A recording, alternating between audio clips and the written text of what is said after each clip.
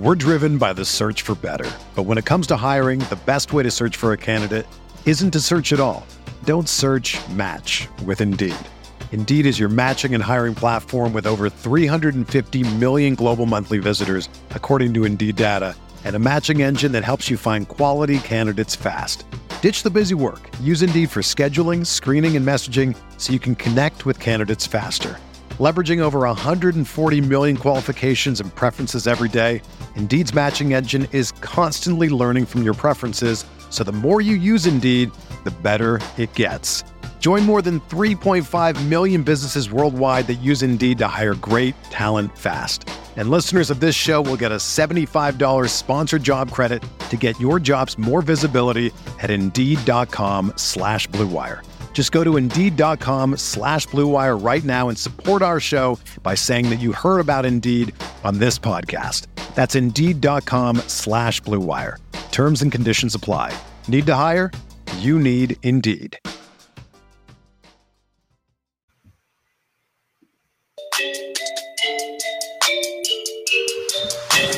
Welcome to the Uncontested Podcast, talking Oklahoma City Thunder basketball and the wider NBA.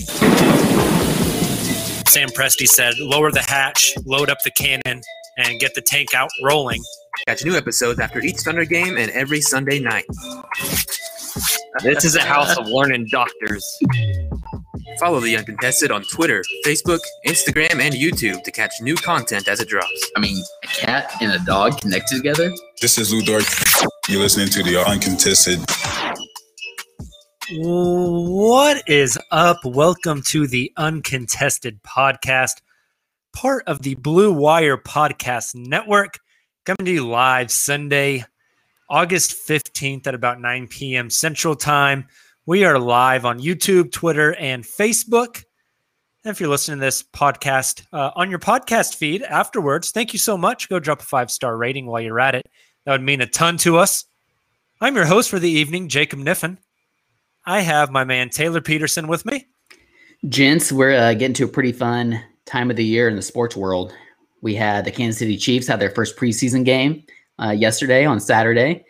We got football gearing up, both college and NFL. We have the NBA. I believe Matt Moore tweeted out 65 days from now, which seems crazy. It's coming up quickly. And also I've been getting into a little bit of international football overseas. There you go. There you go. We have the man alive back from Vegas, Justin Peabody. Hello, everybody. He survived. I did like that the two pods that I hosted live from Vegas, we got a comment that somebody missed Jacob's "What is up?" I saw that. It didn't feel right for me to say it. It just we all have our niche podcast intro. I felt dirty doing "What is up?" I am your host, Justin. I couldn't do it. Hey, we've all got our little niche, man. I didn't know what to do whenever we first started the Uncontested. Like, how do I start this thing? Hello, friends. Yeehaw. Hell yeah, brother. I think that's exactly what you should have done. I missed opportunity, honestly. Sheesh. Oh, man. All right. Well, gentlemen, Summer League is about to wrap up. We had games today on Sunday. The Thunder play their 5th and final Summer League game tomorrow, Monday is it at 4 p.m.? 4 p.m. Central Time. Yes, indeed. There you go. So the Thunder will play their final Summer League game. Trey Mann will not be playing in that final game. Grant Gibbs will not be coaching that final Summer League game. It's 9 p.m. on Sunday. So we are like 19 hours away from that game. Give me percentage chance Josh Giddey plays in the final game, Justin. 5. Taylor, you going over or under 5? I went over just to say like 10, but I mean, it's very low. I saw that he, was it on Insta or Snapchat that he posted a picture of himself in his jersey? Yep. Everybody calm down. It's rookie picture day. Rookie photo shoot. Yep. Yeah. Oh, okay. There you go. That's why then. I was wondering what was up with that. So, yeah, he's not going to play. It's very disappointing. We got 5 minutes of Josh in the summer. Beautiful. League. It was a small glimpse of beauty before. Hey, it was two ends of the spectrum. We had an off the dribble blow by Cade Cunningham dunk. We had him getting blocked on a step back three and him rolling his own ankle. What you take from that, I have no clue. You got a little bit of all of it. If you are drawing conclusions from Josh's 5 minutes at Summer League, you need to get some help. Reevaluate some things. Yes, exactly. Speaking of, though, we're going to dive into some Summer League thoughts, guys. But before we do that, a few things I wanted to mention off the top here. First, shout out to all our listeners who came out to the watch party Friday night at Prairie Tap House in downtown OKC. Taylor and I were hanging out there. We had lots of folks show up. Lots of people got free beer. It was a blast. We had a ton of fun. And we're going to plan to do another one of those, either for a preseason game or for an away regular season game. Don't know if we'll do the free beer again or not. We'll see. But we're definitely going to do it at Prairie once more. Yes. And we're going to do a live pod afterwards. We talked to the owners of Prairie. They want us to get the speakers out there and do a live pod. Yep. So you guys can look forward to that whenever basketball season picks back up. But thank you guys that came out so much. We super, super appreciate you guys showing up and showing out for a meaningless Summer League game where none of the first rounders even showed up and played. And shout out to Prairie as well for just being super accommodating and awesome. And Taylor, I think I speak for the both of us saying that we had a blast and it was an awesome time. Had a lot of fun getting to interact with all of you that came out. And like Jacob said, we were just very thankful you all did, especially for a Summer League game. And I had a ton of fun with you all. So like Jacob was saying, we're just it gave us a lot of excitement, I think, for a game, maybe a more meaningful game where a lot of these players are playing come regular season. So yeah, it's going to be a lot of fun, and stay tuned. Hey, hopefully I can attend this one. That's true. That'll make it way more fun. And just look for the tall guy. I just had a great idea. This first one, we did free beer to people who showed up. But at Prairie, you can bring whatever food you want in, and you can eat food and you can drink while you watch. So how about next time for the away game, instead of supplying the beer, we supply the food. That'd be cool. We just bring like a metric crap ton of pizza or something. And everyone who shows up gets some Bobos. Oh God, that'd be incredible. Park the Bobos trailer out front. Everyone who shows up just gets free pizza. You buy your own beer, and we all hang out and watch some basketball. I think we'll make it happen, guys. That'd be very cool. We'll do a live post game pod afterwards. So thank you guys again for coming out. Really, really appreciate you guys. Before we dive into some of our Summer League thoughts, though, Justin, this is the first time Taylor and I have had you on the podcast since you have returned from Las Vegas. So you are now subject to our scrutiny. We get to get our questions in for you.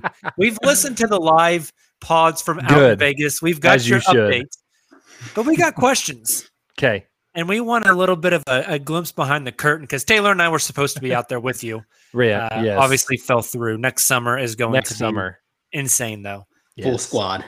So, Justin, my first question for you from Summer League. What was your biggest – because from listening to the episodes that you and Nick did out there, you guys saw everybody. You didn't see Woj. I don't think you saw Woj. We did not see Woj, but we did see Shams. You did see Shams, who apparently is a midget. He is very small. You saw Perk. You saw Doric Burke. You had all these players sitting around you. What was the biggest, like, holy crap moment for you at Summer League? I mean, it was probably the beginning, the first sighting that we had, which I think was probably Pascal Siakam. He was probably the first big guy that we saw, was in the row right in front of us, was watching the Young Raptors, which is the first game we watched, the first game in Thomas and Mack Center for Summer League. That was a pretty holy crap, Pascal Siakam's 4.5 feet away from me.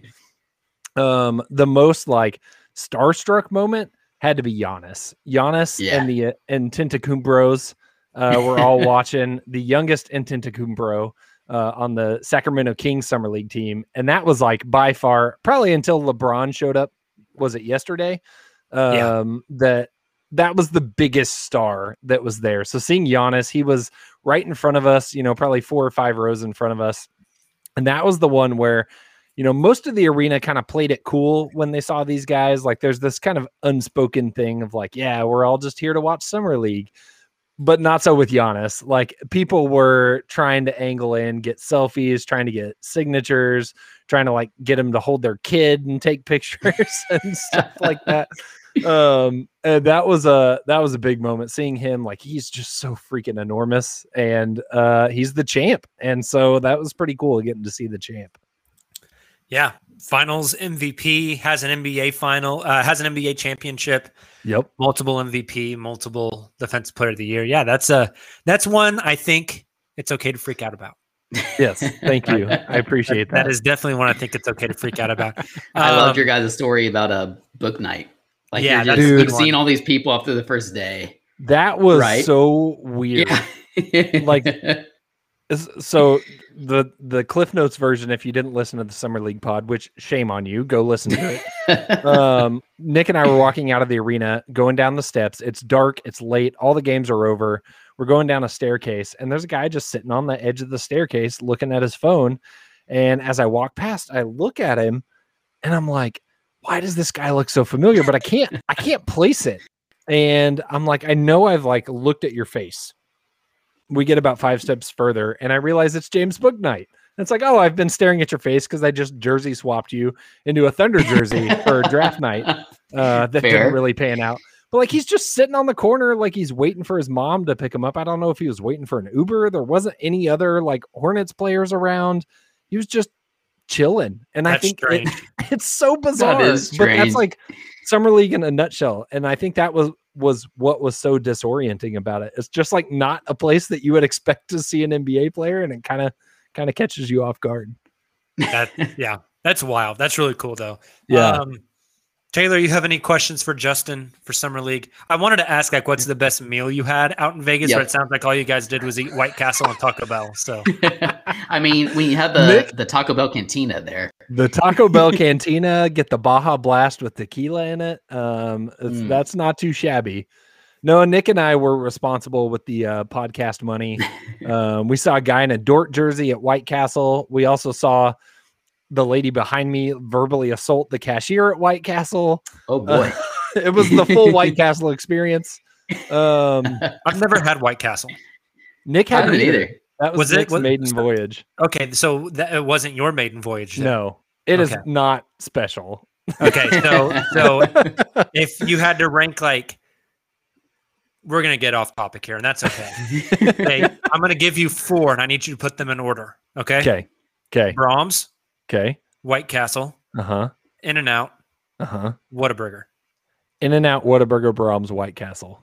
Ooh. Wow. Okay. You're high on In-N-Out. I love In-N-Out. I love In-N-Out. A lot of people tell me In-N-Out is very, very overrated. A lot of people are wrong. Yeah. I've had In-N-Out, I think, 2 times. I mean, me too. I've had it twice. It's good, but the way it was hyped to me, like, it didn't live up to the hype. I agree. Now, I am willing to say I've only had it in Texas, and I hear that the originals in like the California and Hawaii area is way better. I think it's a nostalgia. Admittedly, it's nostalgia. My grandma lived in Southern California. That's where my parents grew up. Yep. We'd go see grandma, go get In-N-Out. Like it's firmly entrenched in my memory there. There you go. No, White Castle's kind of like a cafeteria cheeseburger. It's not special. That's fair. But it's cheap, and you get like 4 sliders for like $4. And there you go. Hey, White Castle, if you want to sponsor the pod, we'll say nice things instead of bad things, just so in case. We did go to, apparently Shaq owns a chicken restaurant that was right across the street from our hotel. We did not know it was owned by Shaq. There were slowly like clues as we ordered. There was a chicken sandwich called the Diesel. And then there was like a pair of giant footprints in front of the soda machine. And then there was a code on the bathroom, and when I asked for the code, it was 3434.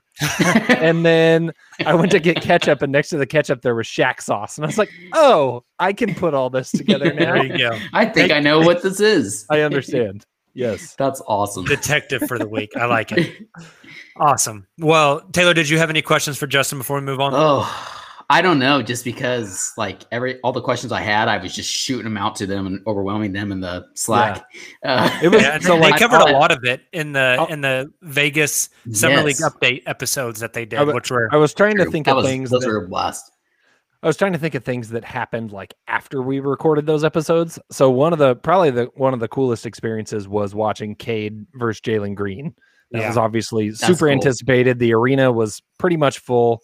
What was really cool was seeing like the other players start to trickle in. That one was one of the first ones, other than maybe Cade's debut against OKC, where you had players from other teams showing up. Usually it was like, players from that team walking in to watch their teammates. You'd have like Michael Porter Jr. watching the Nuggets Summer League squad, something like that. This game, you had other players just showing up just to watch. So to watch number one versus number two. Yeah, exactly. That's awesome. So we had in the row in front of us, we had Tyronn Lue just sitting literally right in front of me. And a couple rows in front of him was Mike Boynton, obviously Cade's college coach. Then security comes over and starts talking to Mike Boynton, and we're like, oh, what's going on? Like, we saw that happen a lot with like normal people. They'd be sitting front row, they'd get kicked out, and then, Pascal Siakam and Miles Turner would take their seat or whatever. But they kicked Mike Boynton out. He comes and sits literally right next to me. And then John Morant and like 12 other dudes show up and sit where Mike Boynton was in the front row. And hey, so coach, you gotta go. Sorry. We had Ja 2 rows in front of us, Tyronn Lue 1 row in front of us, Mike Boynton literally in the seat to my left. And then on either side was, all the Rockets, like John Wall was there. On the right side, you had some of the Pistons guys. And so it was awesome. That's so cool. Getting to hear Mike Boynton, like it sounded just like he more was and still, more star talent coming in around you guys at that point. Yes. And Boynton sounded like he was still on the sidelines, like watching that game. He was getting fired up. Like if Cade made a good pass and the guy didn't make the layup, he was getting pissed off. and if Cade made the wrong read, he was getting mad. And it was pretty cool to get to hear his thoughts during that one. So last question I have for you before we move on. You got to watch the top 7 draft picks. Obviously, Josh only about 5 minutes. Who went number 8? That was Franz. So you got to see Franz Wagner. Franz, yep. Who went number 9? I'm trying to figure out. Did you see everyone in the top 10? Did you see everybody in the lottery? Probably. Who was the most impressive that you watched? Obviously, it's just Summer League. This isn't projecting out for their careers. But just who was the player that you were like, geez, this guy is insane? Like, what was it? Jalen Green and his effortless scoring? Was it apparently Scotty Barnes cusses a lot down there, which I love. Scotty Barnes was feisty. Yes, I love it. I love it. So who was the most impressive guy you saw? Overall, most impressive is Jalen Green. Absolutely. He was fiery. That first game against Evan Mobley, he was real fired up. And we kind of said, after we watched that first day and we saw, Book Knight, who was real fiery. We saw Jalen Green, who was real fiery against Mobley. And then we watched Cade against OKC, and Cade was like, yeah, whatever. And like, I get He's it. Feeling it out. Cade's probably in the bucket of too good for Summer League already, if we're being honest. And so like, yeah, I get it. But then as Nick and I were walking back to the hotel, it was like, I wonder if Jalen Green is going to be able to bring out some competitive spirit out of Cade Cunningham when they match up. And I think they did. They went back and forth a few times. You could see it in warmups. Like, we were wondering, are they even going to dap each other up before the game? Which they did at like the last possible second. But you could tell like there's a rivalry there. And I think that's going to be a fun one for years to come. But Jalen Green, I mean, he's electric. He can score at will. He looks like he's going to put up some numbers on that Rockets team this year. It's going to be really fun to watch. That's so cool. Also, like to think that you and Nick, 10 years from now can like be talking to your kids and been like, yeah, I got to see the very first, not technically NBA game, but back NBA. in my day. Back in my day. That's really cool. I walked 35 miles in 110 degree heat from our hotel. Yeah, I heard it was crazy out there. Yeah, it was stupid hot, and we hot. did a lot of walking. My feet still hurt, if I'm being honest. Yeah, I could imagine. All right, guys. Well, let's jump in and get some broader Summer League, both Thunder, and I have one kind of general Summer League question here. But we're going to throw it back to an uncontested classic. Play a game of take it or leave it. So I have 6 quotes here. We're going to go back and forth between the two of you. I'm going to give you a quote, a statement, and you are going to tell me if you are taking it or leaving it, and then give us a little bit of insight why. And then we can debate each one of them, get a little deeper into it. Sound good? Sounds good. Awesome. Taylor, you are first up. Take it or leave it. Jeremiah Robinson Earl will have a solidified spot in the rotation this season, like day one. Taking it hands down. If I looked a little distracted at the beginning of the podcast, it's because I was doing a lot of digging on Google.com looking for summer league stats for individual players. Shout out to Real GM because I think they're probably the only site that has that. And I was able to find it. Nice. So Robinson Earl, 11.25 points per game in 4 games played, obviously averaging 26.4 minutes. So he got a lot of playing time, which is really cool to see. Also by necessity, because like we talked about, he was literally one of 2 big men on the entire roster for the Thunder Summer League team. But 11.25, so basically let's call it 11 points on 8.7, so about 9 attempts per game. So this is a little different than B-ball reference. So I'm kind of struggling to find attempts. But the thing that really stood out to me was his efficiency. 48.6% from the field. He was 37.5% from 3, which isn't necessarily great, but he averaged 4 attempts per game, which was kind of cool to see him not be scared to pull it. And then over, let's see, true rebounding, 7.25, so about 7 rebounds per game.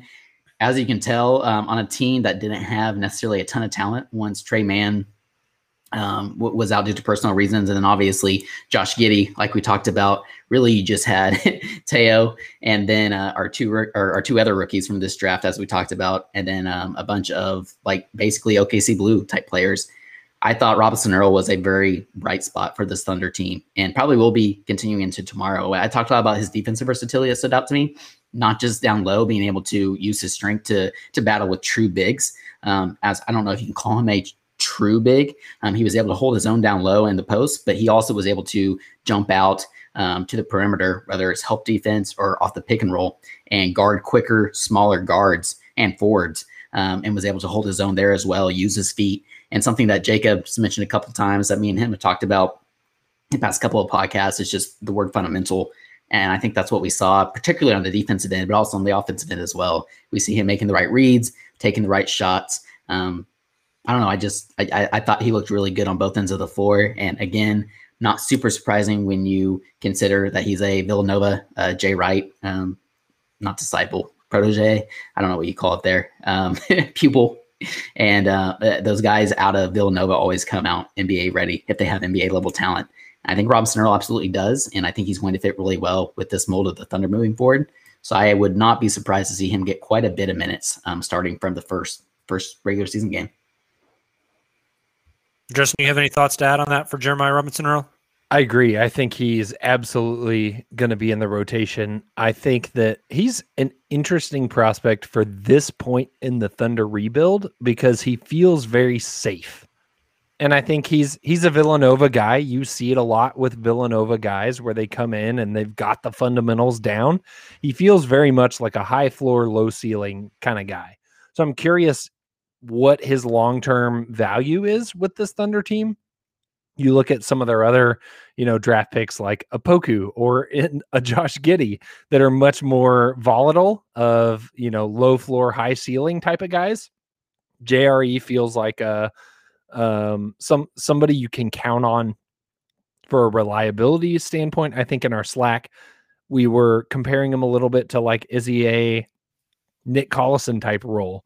Like, is he just like, he's going to do what needs to get done?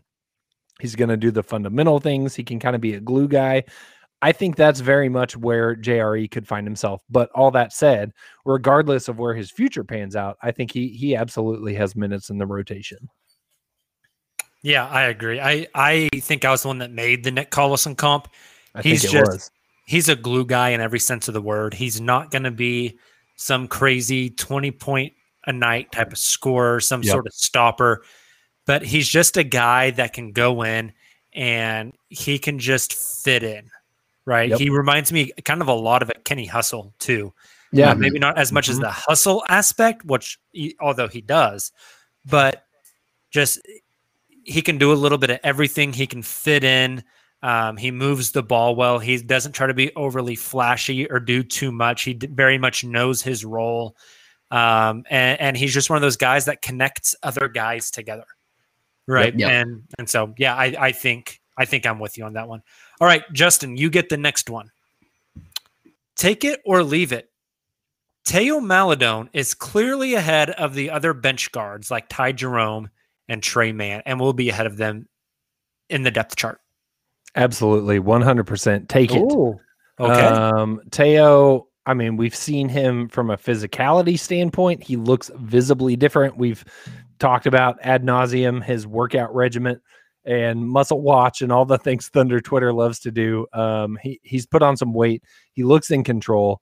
That first summer league game against Cade Cunningham, he was the best player on the floor with the number 1 pick in the draft, with a huge giant asterisk of it was Cade's first summer league game. Summer league games are meaningless. Teo was the only player on the floor who played solid NBA minutes last season, really. So take that with a giant grain of salt. But Teo played really well. He's a game manager. He's a guy that can control the ball. He can handle the ball. He's not going to make a ton of mistakes. I think it was 11 assists and 2 turnovers in that first game. Really solid numbers. And I think that's what you're going to get out of a guy like Teo. Once again, kind of similar to JRE. I wonder where his ceiling's at. I think his ceiling is higher than JRE's, but I don't think it's like superstar, leading a team point guard kind of position. However, you mean it's not Tony Parker? No, what? Did you know he played for Tony Parker's team in France? I heard that mentioned once. I don't know if anyone knows that or not.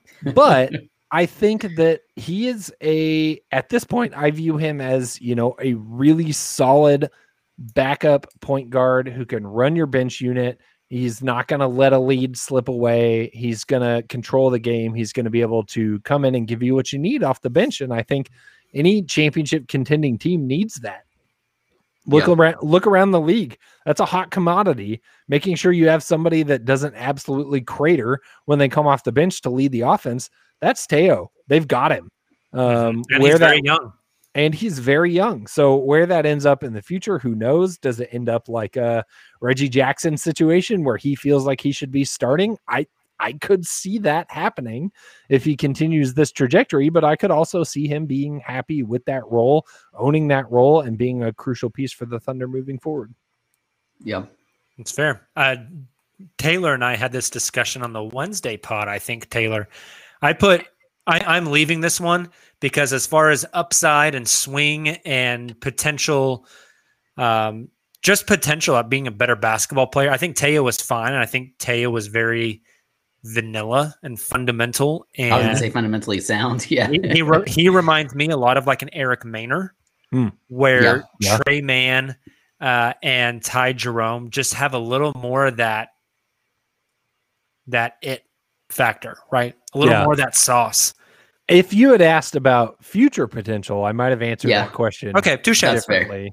Totally because I think watching Trey Mann in person, Nick and I both made the Trey Young comparison. Not that we're saying Trey Mann is Trey Young, but the way he's able to get his shots off and get to his spots, it's so very shifty. Similar. Yep. He's so shifty. Stop and go, the hesitations, the step backs. Now, granted, the night we watched him, he went 3 of 14 from the field. But again, so did kind of Trey Young in his first summer league game. Yeah, absolutely. I think the shooting will come with time, but the moves and the presence that he has and the kind of ability to carve up a defense is there. His ability to get to his spots, especially in that mid-range 12-foot floater distance. Yeah.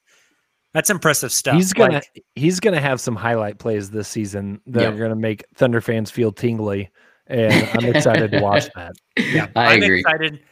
Taylor and I talked about this, I think, on Wednesday as well. But Trey is very much like, I think we saw him after Josh went out do a lot of the ball handling responsibilities, and I don't think he's going to do that with the Thunder. There's just too many guys that can handle the ball. It's kind of like Ferguson when he was handling the ball a couple years ago in summer league. I think giving him a chance to catch and shoot and then attack off closeouts, I think he could be really good. So speaking of Trey, this next one is for Taylor. Taylor, take it or leave it. Trey Mann is going to struggle to score against NBA caliber defenders.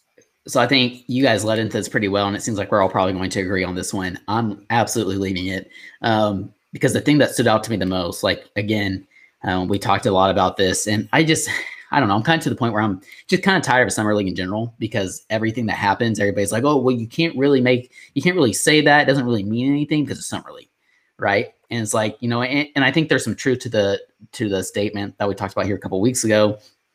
If a player is really struggling against this caliber of talent and players are playing against, that's probably a red flag.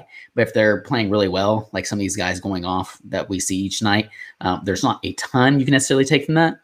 But with all that being said, I think it's unfair to say there's nothing you can take away from Summer League because there's a lot of tangibles, like we talked about with Robinson Earl. That's a really perfect Thunder specific example. With Trey Mann, he did struggle, obviously, shooting and scoring the basketball. But like you guys mentioned, the thing that stuck out to me the most when, you know, and leading up to Summer League, I was diving into a lot of quote unquote film. And yes, that includes highlights, that includes raw film, like going through and actually watching this guy play in Florida and just reading more about him, doing some research. What I saw translated to this next level in Summer League, in that he was able to get to his spots and get his shot off literally whenever he wanted to. Mm-hmm. Yes, he's going to struggle to create. Yes, he's not he's not super strong. He's going to finishing through contact. But he is shifty around the rim. He's still able to drive and either, do a quick pull up to get his shot up, or he's able to kind of manipulate his body in a way not so different from Shea, where he's able to draw contact in that sense. Again, the strength is going to be a huge thing for him. But the fact that he's able to create, especially on perimeter, to create space for himself and be able to get that shot off, when that shot's falling, I mean, again, I mentioned this heading into one of my predictions for a preseason that was very wrong, was that Trey Mann would be a guy that saw 20 plus points in one game. But you look at those first two games, and if those attempts, based off those shot attempts, if that shot's falling, he had 20 easy. He'd have 30 easy. Yeah. And so I'm leaving it. He's going to be able to get his shot off whenever he wants to. It's just a matter of him gaining strength over these next couple of seasons in a NBA facility organization. Yeah. Justin, you mentioned the Trae Young comp for Trey Mann. As far as like some of the shiftiness, and then Taylor, you've been harping on this, like his lack of size and strength at the rim, and so he's got to have like these super flashy finishes. Yeah, I see a little bit of Kyrie there too. That's interesting. Again, like not claiming he's Kyrie or he's ever going to be Kyrie, right? But like it was that last game he played where he passed up all the open threes and tried to attack instead, which I thought he just should have shot. But he had that one finish where like he was on the right side of the hoop and he drove in and went up and like almost like triple clutched it and then was like falling back and kind of like floated it in. Like just some very Kyrie style, like crazy acrobatic, skillful finishes.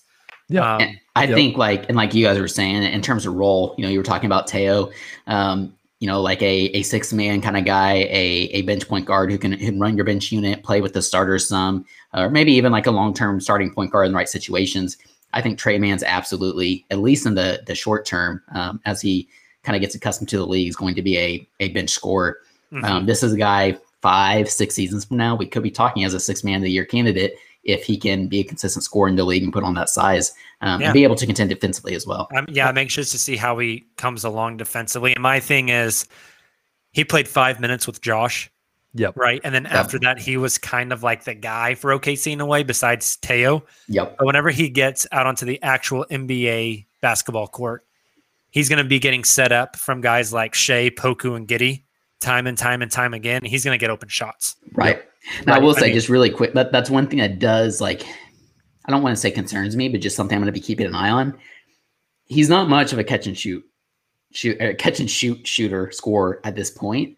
He wasn't at Florida, but I think he said in interviews that like he has been an off-ball player before. It's just at Florida, he was his hand was kind of forced, right? So fair. It's going to be interesting. It's going to be interesting for sure. You heard Justin, it here first. Trey Mann is a mix of Kyrie Irving and Trae Young. Trae Young. Aggregators, get at it, baby. I'm ready. Justin. Mm-hmm.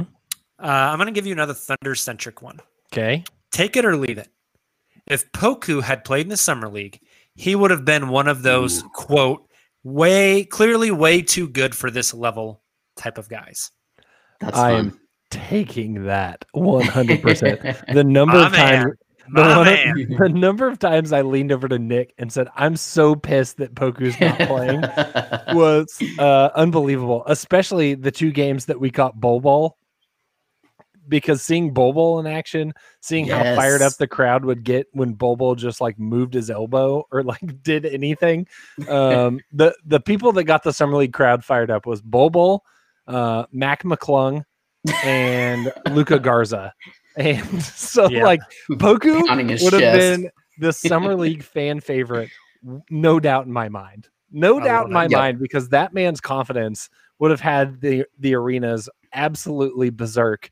I think he would have come in and, hopefully tried to throw some behind the back passes, just do some of that nonsense that we saw him try all season long from half court. Yes.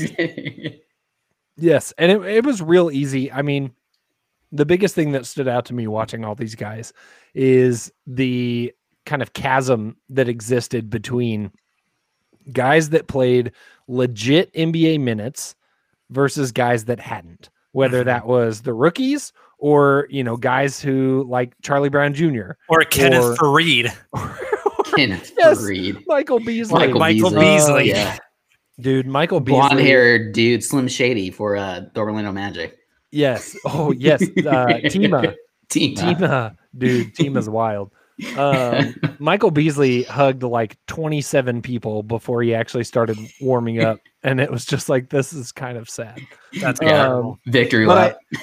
There's a big. It was very apparent, and it makes a lot of sense in Summer League, right? And I think that's one of the reasons Jalen Green looked so good. He was used to playing against kind of that caliber of competition. Yep. But and Poku, think of how Poku lit up the G League bubble. Exactly. Like this competition is not as good as the G League bubble, right? Yep. That's exactly what I was going to say. So because Jalen Green looked so good, he had that experience playing for G League Ignite. I think the same would have gone for Poku as well. If he had gotten burned at Summer League, I think his experience of playing against NBA action combined with what he experienced in the G League bubble, Poku would have been going bananas, and I would have been here for it. I legit think he would have been too good for Summer League. I agree. Play 2 games to get pulled type of thing. Yep. I agree. I just maybe like he you would guys have been mentioned. crazy efficient, and I think that's one of his big things this next season is be more efficient. I can't wait to watch him play, man. Like I know, like we make all the Poku jokes and we talk all this shit, but I legitimately, I'm very excited to get to preseason and just see what he looks like physically. Does he look like he's put on pounds? Yep. Playing against guys, especially defensively, does it look like he has gotten stronger? And then to see if that efficiency has started to grow a little bit. Well, I was just going to mention they're working on something special, man. And then just like we talked a little bit about, but like watching him with Josh Giddey and Shea and seeing all these guys at the court at the same time, like just drop in like half court, one-handed or full court, one-handed passes to each other, bounce passes to each other, and behind the back passes in transition and off the backboard. I can't wait. Has potential to be wild. Yeah, they'll go off the backboard. I don't know if anyone can get up to dunk it, but they'll go off the backboard. Yeah, Poku will be playing center, but I was watching some Poku highlights the other day, and there was one. I don't know if you guys remember this play. This is like one of the plays that sticks out to me the most about Poku last season. It was later in the year. When after Shea was already sitting. I can't remember who it was against, but there was a play where like Poku made a move, made like a head fake and crossed over and just left his guy in the dirt.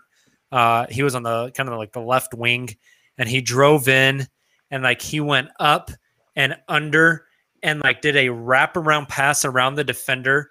And typically when you do a wraparound pass, you drop it off to the guy in the dunker spot. But he wrapped around and like all the way around. His arms are so damn long. Like he put his arm all the way around the guy and did like a kick out to 3 from underneath the basket to Teo. And I'm just like, dude, there's no way anybody can see that pass. Yep. It's like I watch it over and over. Guard. Yeah, Exactly. and I'm like, nobody knows that pass is there but him. It's the on-court awareness. Like he and Giddey both have a very, very high level of that. And I We talk about it all the time. Just a new era of Thunder basketball. I cannot wait to watch the way these guys pass the basketball. Just the way they read the floor. Incredible. Absolutely incredible. I've had multiple dreams about a Poku to Giddy to SGA fast break. I can't wait. Yeah, dude. Preseason can't get here soon enough. Is it Taylor's turn? I think so. I think it is Taylor's turn. Taylor, take it or leave it. This one's going to strike some nerves with Thunder Twitter. Ooh. The Thunder will regret trading the 16th pick that became Alperen Şengün for those 2 future firsts. The Thunder are going to regret it. Sam Presti is going to regret it. Take it or leave it. So Thunder specifically, we're talking about the organization. We're talking about Sam Presti, like you just specified. So I'm leaving it. I think Sam Presti absolutely knew what he was doing. He knew who Şengün could potentially be. None of this is surprising to him, and he evaluated that versus the benefit of gaining 2 additional first-round assets in return for bringing in a guy like Şengün who could potentially contribute immediately. But he didn't feel fit what they're trying to build, or he didn't necessarily want on this team for whatever reason it may be. They obviously have a lot more intel than we do. So much so that, you had people like Chad Ford saying that they wouldn't be surprised to see Şengün go to the Thunder because they have such a great international scouting team. Or they're so great at scouting internationally compared to some of the other organizations in the NBA. So I trust Presti in that circumstance, and I just think it's going to be hard for Thunder fans, not just the summer league, but especially this upcoming season. Just seeing probably Şengün putting up numbers and I probably contributing early because he's going to have a big role in that team. And why would Presti do that? But again, you have to take the whole big picture into consideration here. And Presti didn't feel that Şengün was the guy. So I trust in that. I do not think that Presti and the Thunder are going to regret not taking Şengün and trading for 2 additional first rounders. So I have some thoughts on this. One, Rockets fans are out of pocket. Yeah. You don't say. I can't wait for them to start the season like 0-12 and just let's just chill for a minute. I saw somebody post a picture today of Jalen Green, Şengün, Josh Christopher, and Usman Garuba, and compare it to the pick of Russ, Harden, KD, and Ibaka. Oh boy. I was like, get out of here. We've played 4 summer league games. What are we doing? It's been a long time since they've had something to cheer for. So that's step 1. Rockets fans are out of pocket. It's been 4 summer league games. Şengün's looked fine. I stand by my thought that Şengün is likely headed to be a glorified Enes Kanter. He'll put up great numbers, but he mostly pisses people off. Moses Brown put up great numbers, but also mostly pissed people off. I'm not convinced that Şengün is like the next great, positionless big in the league. I don't see it yet. And even if I did, it's summer league. So going up against Luka Garza. Right. I don't think it's fair that Rockets are so fired up about Şengün. And if you're a Thunder fan, you should not be that upset about missing out on him. Has he had some fun moments? Absolutely. But so is LiAngelo Ball. Right. I was going to say, not just Şengün, that's kind of my whole thing that I said earlier. I'm just ready for summer league to be over. Yes. Because Thunder fans overreacting to Cam Thompson going crazy and Thomas going crazy. And so Şengün's fine. And he'll be a solid player. I think, he'll be a solid player. Those 2 future, I think the hardest part is those 2 future firsts don't feel like a lot of value. I think my biggest thing from just watching Şengün is he doesn't feel like he fits the mold for what the Thunder are going for in this next iteration. That's fair. He's not a positionless big. He can't guard tons of different positions. You can't play him anywhere on the floor like a lot of the other guys that we've seen the Thunder go after. And that, I think, was probably a big factor in Presti not going for him. Is he's not kind of this next generation positionless guy that you can plug and play wherever that gives the Thunder lineup versatility. He's a little bit more traditional in terms of a big. So I think that's probably the biggest reason is I just don't think he necessarily fits the type of team that the Thunder are trying to assemble. So I don't know. I think wait and see, but I don't see Presti having any sleepless nights over Şengün. Fair. I agree. Here's my advice to Thunder fans. Chill on the Şengün hype for about 18 months until we get the Oklahoma City Thunder versus Houston Rockets, Alperen Şengün versus Chet Holmgren matchup. And then you can start to draw your conclusion. Low key, though, Chet does kind of check all the boxes that the Thunder like. Except his Right. name is Chet. Yep. Yeah. Hey, Chet the bed, baby. Chet the bed. I'm already. We should probably make the t-shirts early for the tank. Chet the bed. Just go ahead and get them printed. I think We're not good. We're not good at much, but we're good at making catchy slogans like That is very Pokemon, Chet the bed. All right, Justin, Wu-Tang. you get. Oh, dude, Wu-Tang. Wu-Tang Clan ain't nothing to f with. Justin, you get the last one. I feel like this one is very fitting for you, fresh off of your summer league experience. Take it or leave it. The top 5 of this draft are as or more legit than advertised. Well, we know I love summer league hot takes. So if anything, I'd like to judge somebody's entire career based off a few scrimmages in August in Las Vegas. Where they've never played with the other guys and yeah, built no chemistry. They look legit. I'll say that. So I'm going to take this with a massive asterisk of it's only summer league. And we've retweeted some of these over the last week, but I know others have as well. There is no shortage of ice cold takes from past summer leagues about what a player is going to be based off their summer league performance. And my main takeaway is you can throw out summer league. It literally means nothing. Whatever a player does, good or bad, means nothing. And so with that in mind, Summer league's for the fans, man. it delivers on that. But the top 5 guys looked really good. Jalen Suggs, who we haven't talked about, looked really, really good. Hey, you don't need to remind me. I know. I know. It's the reason Jacob hasn't mentioned him yet. I think we've talked about the rest of the top 5. You know, Evan Mobley, he looked solid. He was probably the most of the 5. But everybody unpolished. Physically looks the part. They're all enormous. Scotty Barnes, for a lot of the first game against the Knicks, was like the biggest guy on the floor. Cade Cunningham looks the part, the poise, the kind of game controlled. Jalen Green with the fiery emotions and the willingness or being able to go get a bucket at will. And then who have I not mentioned? I think we've talked about Cade, and we talked about Cade Green, Suggs. Yeah, I got it. So everybody looks the part. Everybody looks like they can be a future star NBA player. So if I were to put money on it today, are all 5 of those guys future all-stars? I would say yes.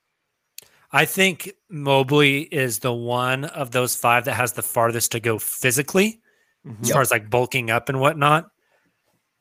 Tell me this, and getting a little off topic, and I agree with you. I think those top 4 are as legit as advertised. Whenever Taylor and I were at the watch party Friday night, Thunder versus Golden State. Yep. Is Kuminga as big as he looks? Yes. He's a big dude. He's huge. He's a big boy. I had the same reaction to Kuminga as I did Scotty Barnes. I thought it was Wiseman at first. Yeah.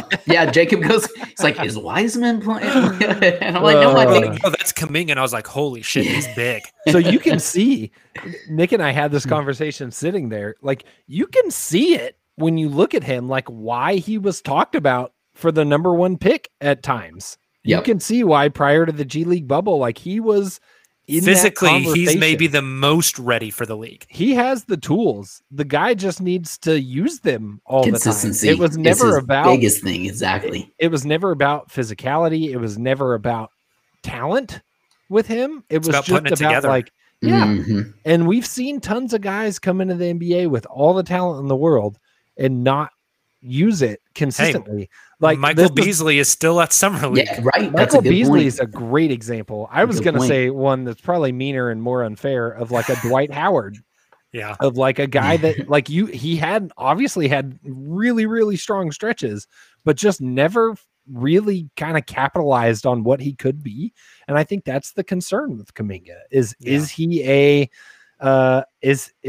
a Michael Beasley, or is he, a future NBA All-Star? Is he Beasley or is he Kawhi? Yeah, because exactly. Beasley and Kawhi are built the same way. That's a great comparison, and I think he fits that build.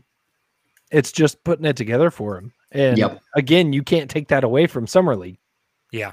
So I don't care how many like ankle breaking dunks he has. Like that was a great dunk. Don't get me wrong. That's where like the Golden State fit is like, is that a great thing for him, or he's like going to kind of be in a more of a role type or like a specified role early in his career? Yeah. Or is that a bad thing? Like, do you want him with a team like, just again, we're a Thunder podcast. Let's just say the Thunder, where he would have a little more space to explore his game and expand his game early on.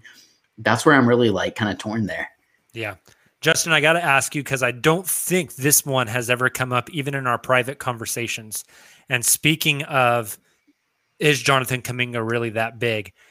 You only saw him for 5 minutes, but Josh Giddey, like, tell us about, does he look the part on the court? Like whenever he was out there, he came off that screen against Cade and threw the dunk down. Like, as far as like height, build, is like, did he look the part? Is he as big as advertised? Yes, he is as big. Is he bigger than Cade? Yeah, he is. Wow. You see them. I actually have a picture on my phone. This is like proof that Josh Giddey played in the Summer League. It's Giddey and Cade face to face at midcourt. Giddey's bringing the ball up. It's like right in front of me. And I snapped the picture, and it's a little blurry because I suck. But he's big. He's very tall. Was he the tallest guy on the court for the Thunder? Yeah, he's probably real close. It wasn't as imposing as like Scotty Barnes because he's not as cut as Scotty. He's not as like physically imposing. But if he puts on weight and he fills out, like, he's right in that category. He has the frame to be scary. It's definitely there. He's we talked about my man down in Mahogany's private table for two with Poku and Josh Poku Giddey, and just hammer them steaks. Take him and Poku to the Brazilian steakhouse. Just don't ever turn their card off green every night. And hey, here's the thing: is like Scotty is like a year and a half older than him too. Exactly, that's a good point. And that good point. Yeah, that comes with time. That comes like with you're age. a tall guy, Justin. When did you stop growing, like height wise, not girth wise, but height wise? Okay, I stopped growing height wise like sophomore year of high school. Oh, okay. Yeah. Well, fingers crossed. That's not the thing with Josh. That's why he didn't make it in the NBA. No, there's many reasons. Josh is 6'9", like, yeah, and he won't be 19 until October. Yeah. If he continues to grow, like, he could end up being like a legit 6'10", 6'11". Yeah. He could end up being almost as tall as like an Evan Mobley. That's wild. Yeah, it'll be. But even if he just 6'10" and bulks up, like that. Yeah, I think he can. I think there was that report that he put on like 20 pounds this calendar year. Yep. Just working out and getting bigger, and so I just think of like, and I don't mean that I'm not making this comparison. I just mean from a physical standpoint, watching Kevin Durant early on in the Thunder in his career and just how thin his frame was, even from like a width standpoint, like you were mentioning, Justin. Yeah, the shoulders. Giddey has much more, in his shoulder. He looks like he can take on more weight. Exactly, much bigger frame for sure. If we can get a Giddey transformation akin to the Giannis transformation, I've never seen someone get as yoked as Giannis. That's just insane. Trey Mann is a combination of Trae Young and Kyrie, and Josh Giddey is going to be bigger and stronger and better than Kevin Durant. We're drinking all the Kool-Aid here at the Uncontested. Spicy, all the Kool-Aid. Spicy tonight. I love it, gentlemen. Would you like to take a quick trip around the association? Yes, sir. Let's do it. We're driven by the search for better. But when it comes to hiring, the best way to search for a candidate isn't to search at all. Don't search, match with Indeed. Indeed is your matching and hiring platform with over 350 million global monthly visitors, according to Indeed data, and a matching engine that helps you find quality candidates fast. Ditch the busy work. Use Indeed for scheduling, screening, and messaging so you can connect with candidates faster. Leveraging over 140 million qualifications and preferences every day, Indeed's matching engine is constantly learning from your preferences, so the more you use Indeed, the better it gets. Join more than 3.5 million businesses worldwide that use Indeed to hire great talent fast. And listeners of this show will get a $75 sponsored job credit to get your jobs more visibility at Indeed.com/Blue Wire. Just go to Indeed.com/Blue Wire right now and support our show by saying that you heard about Indeed on this podcast. That's Indeed.com/Blue Wire. Terms and conditions apply. Need to hire? You need Indeed. If you're a basketball junkie, then you know there's no better time of year than the NBA playoffs. Twice a week, JJ Redick is cooking on his podcast, The Old Man and the Three. He has guys come on in all stages of their careers to talk about the league and share stories you won't hear anywhere else, including Devin Booker on why he talks so much trash, Ray Allen's epic free throw competitions with LeBron in Miami, and the moment Tyrese Halliburton knew Pascal Siakam would be a good fit in Indy. In addition to player interviews, every Monday JJ breaks down the top 3 things happening around the NBA with unmatched analysis, not outlandish takes, and is often joined by masterminds of the game like Tim Legler to dive deep on rookie reports, trade breakdowns, and why is mean mugging now a tech? You won't find another outlet that covers the game as comprehensively and with such insight as JJ does it on The Old Man and the Three. Make this your companion podcast during the playoffs. Listen to The Old Man and the Three ad-free on Wondery Plus or wherever you get your podcasts. I don't even know where you're sitting at.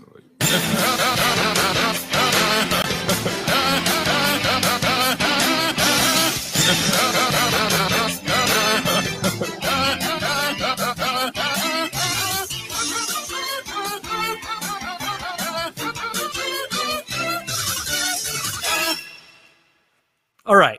Around the association, enough summer league talk for one night. Let's jump over to free agency, which shout out to my guys, Hamidou Diallo, Lauri Markkanen. Still no contracts. Yep. Prayers up, guys. And Dennis Schroeder.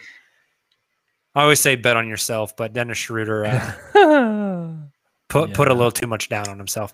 So my question for you guys, very simply for Around the Association tonight, what is your favorite, most impactful, or under the radar free agency pickup this NBA offseason? Under the radar?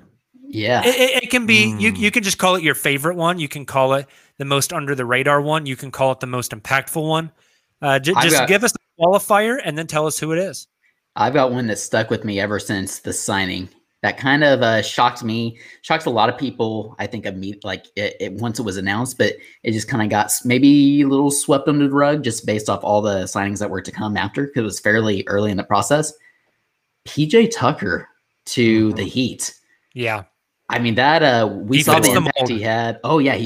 That's a Heat player to a T.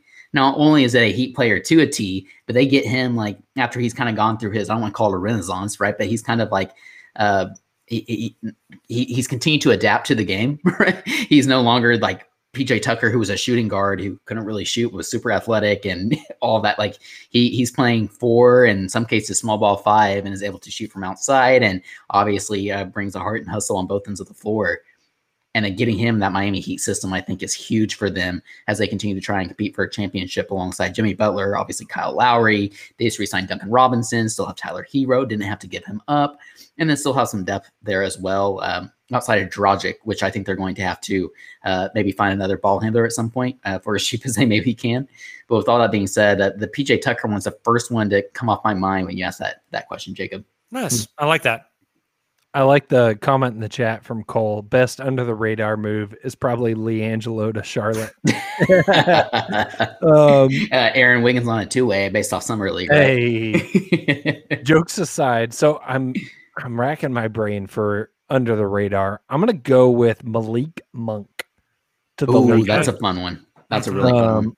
And I think it's under the radar because of like all the other moves the Lakers made, most notably, some guy named Russell Westbrook, obviously kind of overshadowed things. But I think Monk, he's always intrigued me. I mean, he was a walking bucket in college. Obviously has been a little more up and down in the NBA, but if he can continue to shoot well and he's surrounded by that supporting cast in LA, he could have a really breakout season for them. That's a good one. They lost a pope but gained a monk. Hey, got to do what you got to do. I'm going to say my favorite as far as fit and really dollar amount. Lonzo to Chicago. That's solid. I just think Lonzo and Zach are going to pair so well together. Zach is more of an offensive minded. He's a gunner. He can get a bucket. He can blow by anybody. He got the crazy athleticism. Lonzo's more of a push it in transition, more of a spot up guy on offense. He's not going to run your half court offense, but he can be a secondary creator, much more defensive minded. And Lonzo and Zach, like fast breaks, Lonzo, Zach, and Patrick Williams fast breaks. That's fun. Are going to be a blast. I mean, you look at Chicago's offseason. I mean, obviously they made a splash. I don't think they're championship contenders, but they made a splash. I talked about league passing. Alex Caruso got Tony Bradley. I forgot about that. That's kind of interesting. Game changer, Javonte right there. Green. Yeah, that's right. I mean, they it's DeMar DeRozan, obviously. So. Right. Yeah, but I love the Lonzo and Zach fit. I think that's going to be a blast. Yep. For the dollar amount, for the fit, for everything, that's probably my favorite offseason signing. I like that. I have another under the radar one before I jump into like a favorite or two of mine. Okay. Jeff Green to Denver. Again, that's a really good one. The journeyman. Another one that just kind of gets swept under the rug, but like he's going to play a poor man's Jeremy Grant's role. Yes, yeah, right. It's just so interesting to me. Yeah, I like that. I like that a lot. Just so interesting to me. You know, I thought he was just kind of to a point like last season where he decided to go and play with his friends, Kevin Durant and James Harden. I just kind of thought he just would stay there, that minimum, hopefully get a ring, hang out with his friends, retire. Yeah, but he got paid. And he got paid. Yeah. Exactly. And he's going to get more playing time. That's a great one, Taylor. I like that one a lot. Speaking of Dennis Schroeder, shout out Dennis to Boston. I just came across that one. Just thought I'd mention. Oh, here's a fun one too. Okay, speaking of the Nets, I thought they honestly, as annoying as it may be, had a fantastic offseason outside of losing Jeff Green. Patty Mills for them, I think, is going to be fantastic. Patty Mills basically filling the Landry Shamet role for them. Yep. Right. I love that a lot. That's good. I love that a lot. Justin, you have any other ones, or do you guys have any like least favorite ones of the summer? Because I'll tell you my least favorite one. Hands down, the one that I just kind of scratched my head and just kind of said, like, why? Yeah. Hassan Whiteside to Utah. Oh, yeah. That was a weird one. I kind of forgot about that. I just don't get it. I forgot a lot about that. I thought you were going to say Eric Gordon to LA. Oh. You were talking about another one that you just read the Woj bomb and it's like, okay. Yeah. Why? Right. That was my reaction to the Woj bomb tonight of the Clippers-Memphis trade. I was like, that was weird. It's a trade. Oh, sorry, that's what I meant. Eric Bledsoe. That's what I was referencing. Sorry. I was like, Gordon. I said Gordon. Okay. My bad. I had one the two that I think, are really solid moves. They're not exciting because they weren't transfers, but Chris Paul and Kevin Durant re-signing, I think, are both huge moves for each of those franchises. Chris Paul, obviously invaluable to the Suns, getting him locked down from, if nothing else, a mentorship perspective for that young team, I think is going to be huge. And Kevin Durant locking down for 4 years with the Nets is a very big deal. Might be Kevin Durant's, finale of his career in Brooklyn. And if you can secure that, that's no small feat. Definitely. Yep. And hey, matching that, Kawhi Leonard signing a 3+1 with the Clippers, probably just to play out 2 years and then sign a max extension. But interesting nonetheless. Mm-hmm. I thought the Zach Collins to San Antonio, that was kind of a head scratcher. Because of the money they offered. Like, I get taking a flyer on somebody who's injured by a low situation, but that was just weird. The Doug McDermott one for San Antonio was very strange as well. They kind of had a very strange offseason. Same as New Orleans, just kind of weird. Don't know what they're doing. Right. Yeah, that's another one. I had one other one as well. I thought somebody was overpaid, but I can't find it now. But I think that's a really good point, especially if they can get James Harden and Kyrie under extension. It's like, gosh, what's his face? Almost said Shepard. Not Marks. Yeah, Sean Marks. He was talking about, he was being interviewed during Summer League and mentioned he's very confident that he'll be able to get, or that they will be able to get both of them under extension. I would hope so. Right. Exactly.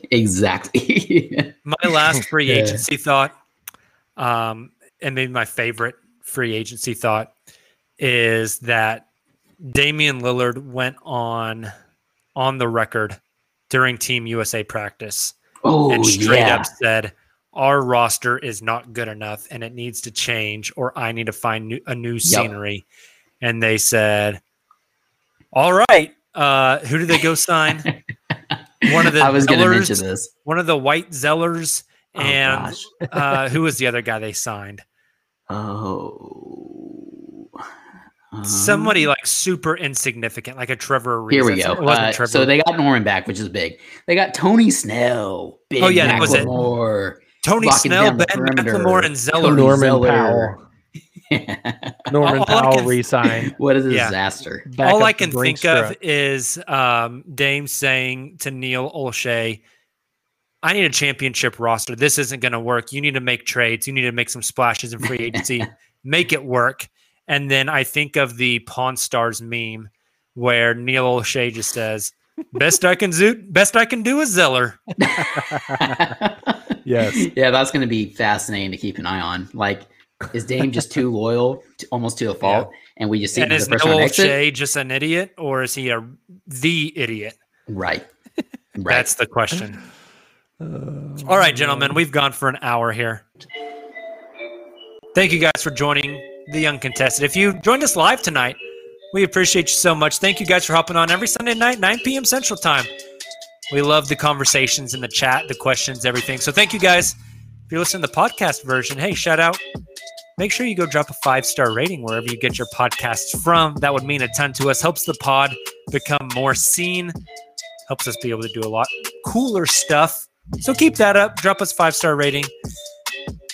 We appreciate you guys. We will be back Monday night tomorrow for a Green Room hangout. So make sure you have the Spotify Green Room app downloaded and come hang out with us tomorrow. Wednesday, we will do a live podcast from the Green Room. And then Friday, another Green Room hangout. So we'll be with you guys 3 more times this week. Enjoy the final Thunder Summer League game. We know you're probably going to sneak it in while you're working. So enjoy that. We'll talk to you after that one. Have a great start to your week. And as always, Thunder up. Whether you're a world-class athlete or a podcaster like me, we all understand the importance of mental and physical well-being and proper recovery for top-notch performance. That's why I'm excited that Unified Healing is sponsoring podcasts on the Blue Wire Network. Unified Healing is a new and super innovative global network of wellness centers powered by Energy Enhancement System, or EE System. If you haven't heard of the EE System yet, then you'll want to listen up. This technology promotes wellness, deep relaxation, purification, and rejuvenation. Wherever you are across the globe, access to a center is easy and affordable. Interested in experiencing the EE System technology for yourself? Go to unifiedhealing.com/bluewire to learn more and find a center near you.